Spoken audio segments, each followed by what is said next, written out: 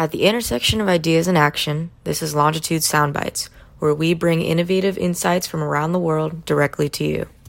I am Rachel Carlton, Longitude Fellow from Rice University, and today I will be presenting a soundbite by Lori Schiff, an Alexander Technique teacher from the Juilliard School, and she will be speaking to us about presence and learning to be fully conscious in the present moment.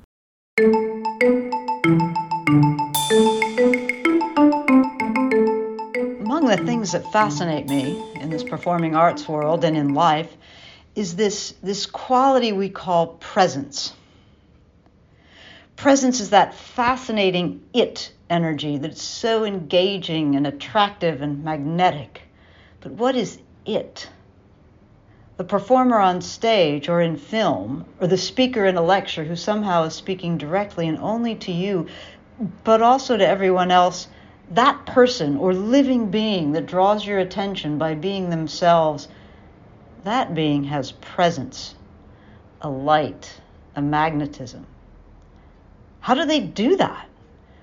Their own level of engagement in whatever they're doing is so pure, so genuine, that there's no mind chatter interfering with their attention. We've all experienced or witnessed this quality. When a conscious being is enthralled, totally focused, they have presence. They are present. My parrot, when breaking apart a nutshell to get the nut out, is completely present in that moment and action. Yet if something happens, a sudden loud noise or a quick movement nearby, he's immediately alert to his surroundings and he's ready to fly. He's present and he's open. There's an open, even vulnerable quality to someone who's fully present. Through learning to be at ease and conscious in yourself, through yourself, you learn presence. Choose to be quiet in yourself. Stillness and calm allow you to listen and to observe and to be. By learning consciousness throughout yourself, you can quiet the normal and the extra anxieties that prevent you from being fully present with others or in life.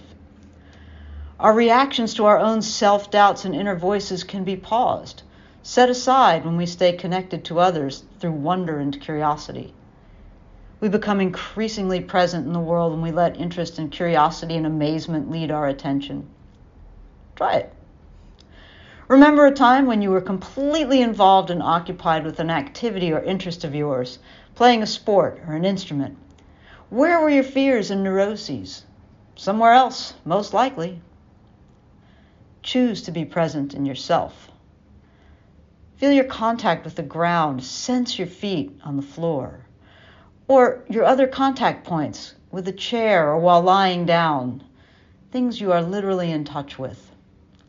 Connect consciously to your environment. Look around. Let sights and sounds and smells come in. You become present and open and then interconnected. Others will sense this and take note.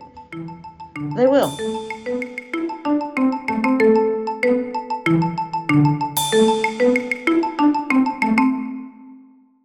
A big thank you to Lori Schiff for her astute reflection on what it really means to be present.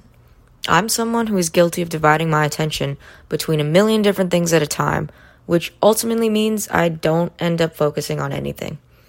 Even as I'm recording this podcast, it's hard for me not to start thinking about what else I need to be doing today. But in the moments where I do find myself in that same state of consciousness as a parrot cracking a nutshell, it's almost like I can feel the extra activation in my brain that allows me to be present. And Lori's right, there's something captivating about a person who can be totally present in their work or in their conversations with others. It's really noticeable.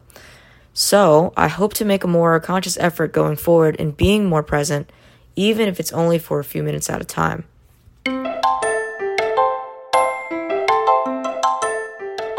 We hope you enjoyed today's segment. Please feel free to share your thoughts over social media and in the comments, or write to us at podcast@longitude.site. We would love to hear from you. Join us next time for more unique insights on Longitude Soundbites.